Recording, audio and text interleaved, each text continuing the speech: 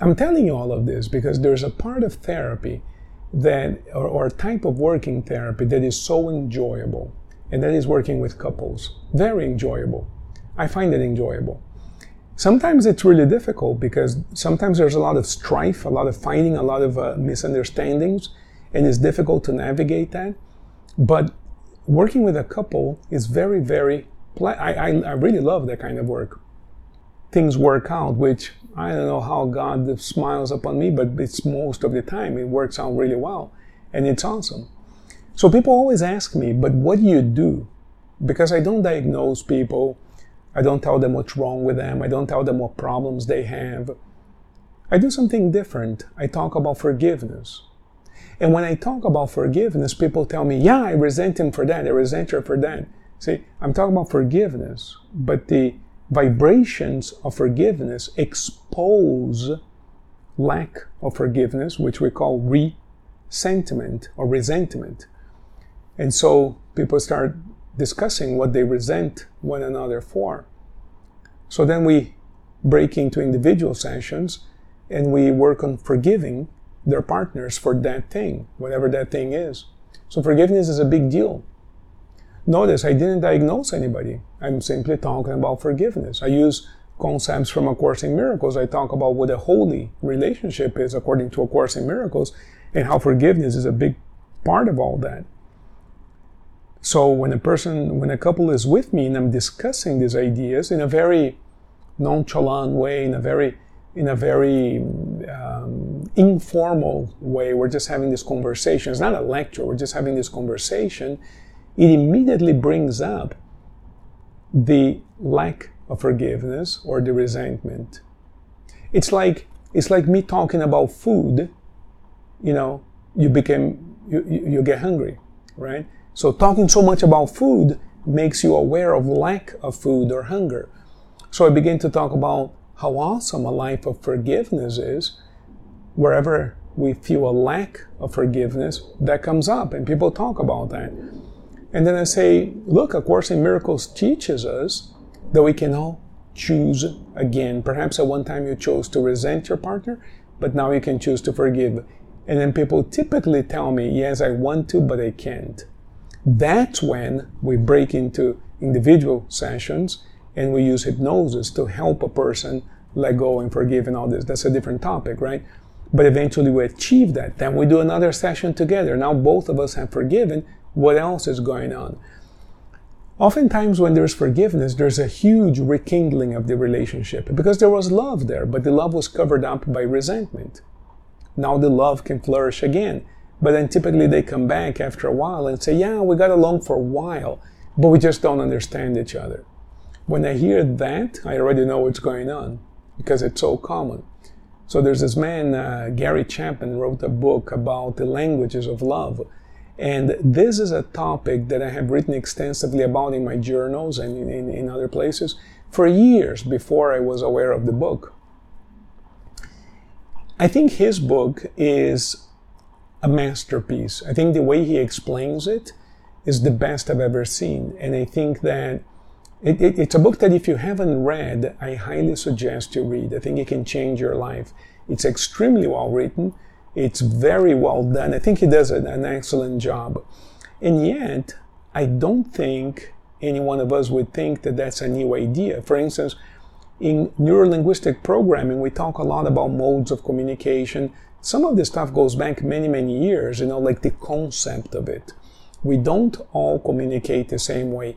When I took Introduction to Teaching in graduate school in the mid-90s, when I was in the PhD program and you learn how to teach at university, they talked about learning modes. People don't all learn the same way, so a good teacher has to be able to explain the same topic in different ways. So we repeat the same explanation. Some people ask me, why do you repeat it? I already got it. Well, because I'm a teacher and teachers repeat it, but we're repeating different ways because you might have a class with 200 students at the university, and people learn differently. So I present the same topic by analogy, appeal to authority, by descriptive, by different ways, and I try at least 3, 4, 5 different ways of explaining the same thing. By the end of my classes, people tell me I got it. because we cover this stuff in many different ways. Some way it's going to stick in there, So the notion that we don't communicate the same way has been around basically forever. Gary Chapman puts this in this book form in a way that I consider to be brilliant. A big applause to this guy. I think it's a wonderful book, and I think it has helped so many people. And in essence, what he says is, look, you can love someone, but if you don't communicate that love in a way that that person feels loved, even though you love them, they're not going to feel loved, and therefore it's not going to work, which is brilliant, which is true and brilliant. So what we have to learn to do, because how do we communicate love? We communicate love the way that we want to be loved. So let's say it's not my case. Let's say that a person really feels loved when you buy them a gift. So I don't feel loved that way, as an example, right? So you might, let's say I'm in a relationship and the person buys me a little gift, a little thing, a shirt, pair of socks, little thing, a little watch, whatever, little gifts, just as a little reminder that they love me, as an example. So I don't pay attention to that because it doesn't matter to me. I have way too many things in the house anyway. I'm always throwing stuff out, giving it away, like I'm trying to declutter. It almost bothers me because I don't need anything else. Whatever I need, I go get it. And so if the need is to convey love, I don't need the material, the physical object, right? But that woman, let's say, who's buying me a gift, hypothetically, right? What she's really doing is telling me how she wants to be loved. So in buying me a gift, what she's saying is, look, I love you, so I got you a new tie. What she's telling me is, dude, the only way I'm going to feel loved is if you buy me a gift. So I pay attention to that and say, okay, let me buy her flowers, I got to buy this, I got to buy that. It doesn't bother me, but it isn't how I feel loved and it isn't how I love. So true love is about being willing and able to give to the other person what the other person wants to receive. Not what I want, but what the other person wants. You see? So buying gifts may not be my mode of expressing love, and it isn't. But if this one is always buying me a gift, eventually I will tell her, please don't buy me anything else because it just clutters up the house and I don't want it.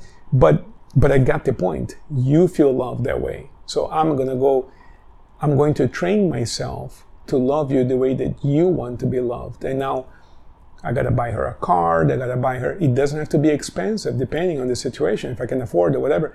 But it has to be something in her love language so that she can feel loved, right? So when a couple is in distress and they say we love each other but we don't get along, we love each other but we don't understand each other, what's really happening there is they're not feeling fulfilled. And they say we love each other, but we don't, it's not working. They're not speaking the same love language. Not my love language, but her love language. And presumably, if she loves me, I'm using this as an example, she would have to learn my love language and express her love, if she actually loves me, in my language, the way that I want to, the way that I feel loved, because it's not going to be, in other words, in this example of buying gifts, right? She can buy me all kinds of gifts. I won't even pay attention to it. And sometimes I don't even open the package. It doesn't matter to me. It doesn't register as something that matters to me because it really doesn't matter to me. It doesn't matter if it's expensive, it doesn't matter to me. And so I know it sounds a little weird and I'm not trying to be pretentious or anything. It just doesn't matter to me. So therefore, it wouldn't cause me to feel loved, you see? So it goes both ways. If I want her to feel loved by me, I have to study what she's doing and I have to express my love to her in her way, in her language. Let's say that it is gifts. I have to buy her gifts. Let's say that she wants to spend quality time and she's always asking me for quality time. Let's go to the movies, let's have a dinner, let's do this, let's do that together. I want to be with you. Quality time. That's how she feels loved. Even if it's not my way of expressing love, I have to do that for her if I want her to feel loved by me, and vice versa. A lot of couples have not heard of this idea yet. And when I explain, they try it. They read the book oftentimes, and they like the idea. But then after a while, they realize that it's not so easy. In other words, if my thing is to buy you gifts, I want to continue buying gifts because I'm good at that. Right? I'm switching the example here, but I'm giving an example. Now, you feel loved by words of affirmation. In other words, you want me to be telling you I love you all day, and I want to be telling you how wonderful you are all day. I don't like to talk about it. I like buying you gifts. Can't I just buy you something and be done with it? Well, no. You say the love is about communicating your love in the other person's language. That's what the whole challenge is. And that's where hypnosis comes in. Do you love this person? Yes, I do. How does she need to feel loved by you? Oh, she needs words of affirmation. Are you good with words? No, I'm not. Okay, let's work on it. I'll help you be good at it. I'll hypnotize you and extract that out of your system because it's in there somewhere. We just have to get it out. Do you see how we use conversations about books and ideas to expose what's lacking and then use hypnosis to incorporate that? Same thing with forgiveness, exposes resentment. Love languages expose, to a certain extent, our habits and our selfishness. I want to do things the way I like to do things, not the way you want them done. That's essentially, I want to have this relationship on my terms, not your terms, but it won't work that way. So then we use hypnosis. In other words, the conversation exposes what's lacking, then we use hypnosis to feel the need. We do the same thing with sexual polarity, the male energy, the female energy. There are certain books that we discuss, and then we realize, okay, I'm lacking in this area. Let's use hypnosis to bring up that energy. What's going on here? We can fix that. We also talk a lot about attachment. We don't all attach romantically the same way. So we need to discuss attachment. And that goes back to early childhood, and we have to fix that with hypnosis. And when we do, couples get on their way. Because we didn't create the love. They already loved each other. That's why they became a couple to begin with. But then, every couple goes into this crisis mode that needs to be improved. This is completely normal. I hope this material is useful to you. I would ask you the favor of considering subscribing to the channel. You've listened this far to this video.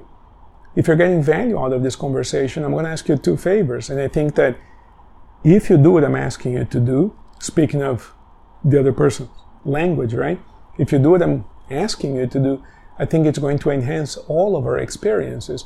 If you would be so kind as to subscribe to the channel and comment below the video on your thoughts as you're listening to me, and ask questions which I can then answer, I think we're all going to get a much better experience. I'm really looking forward to getting to know you. So I bless you. Thank you so much for being here, and I'm looking forward to hearing from you. Thank you.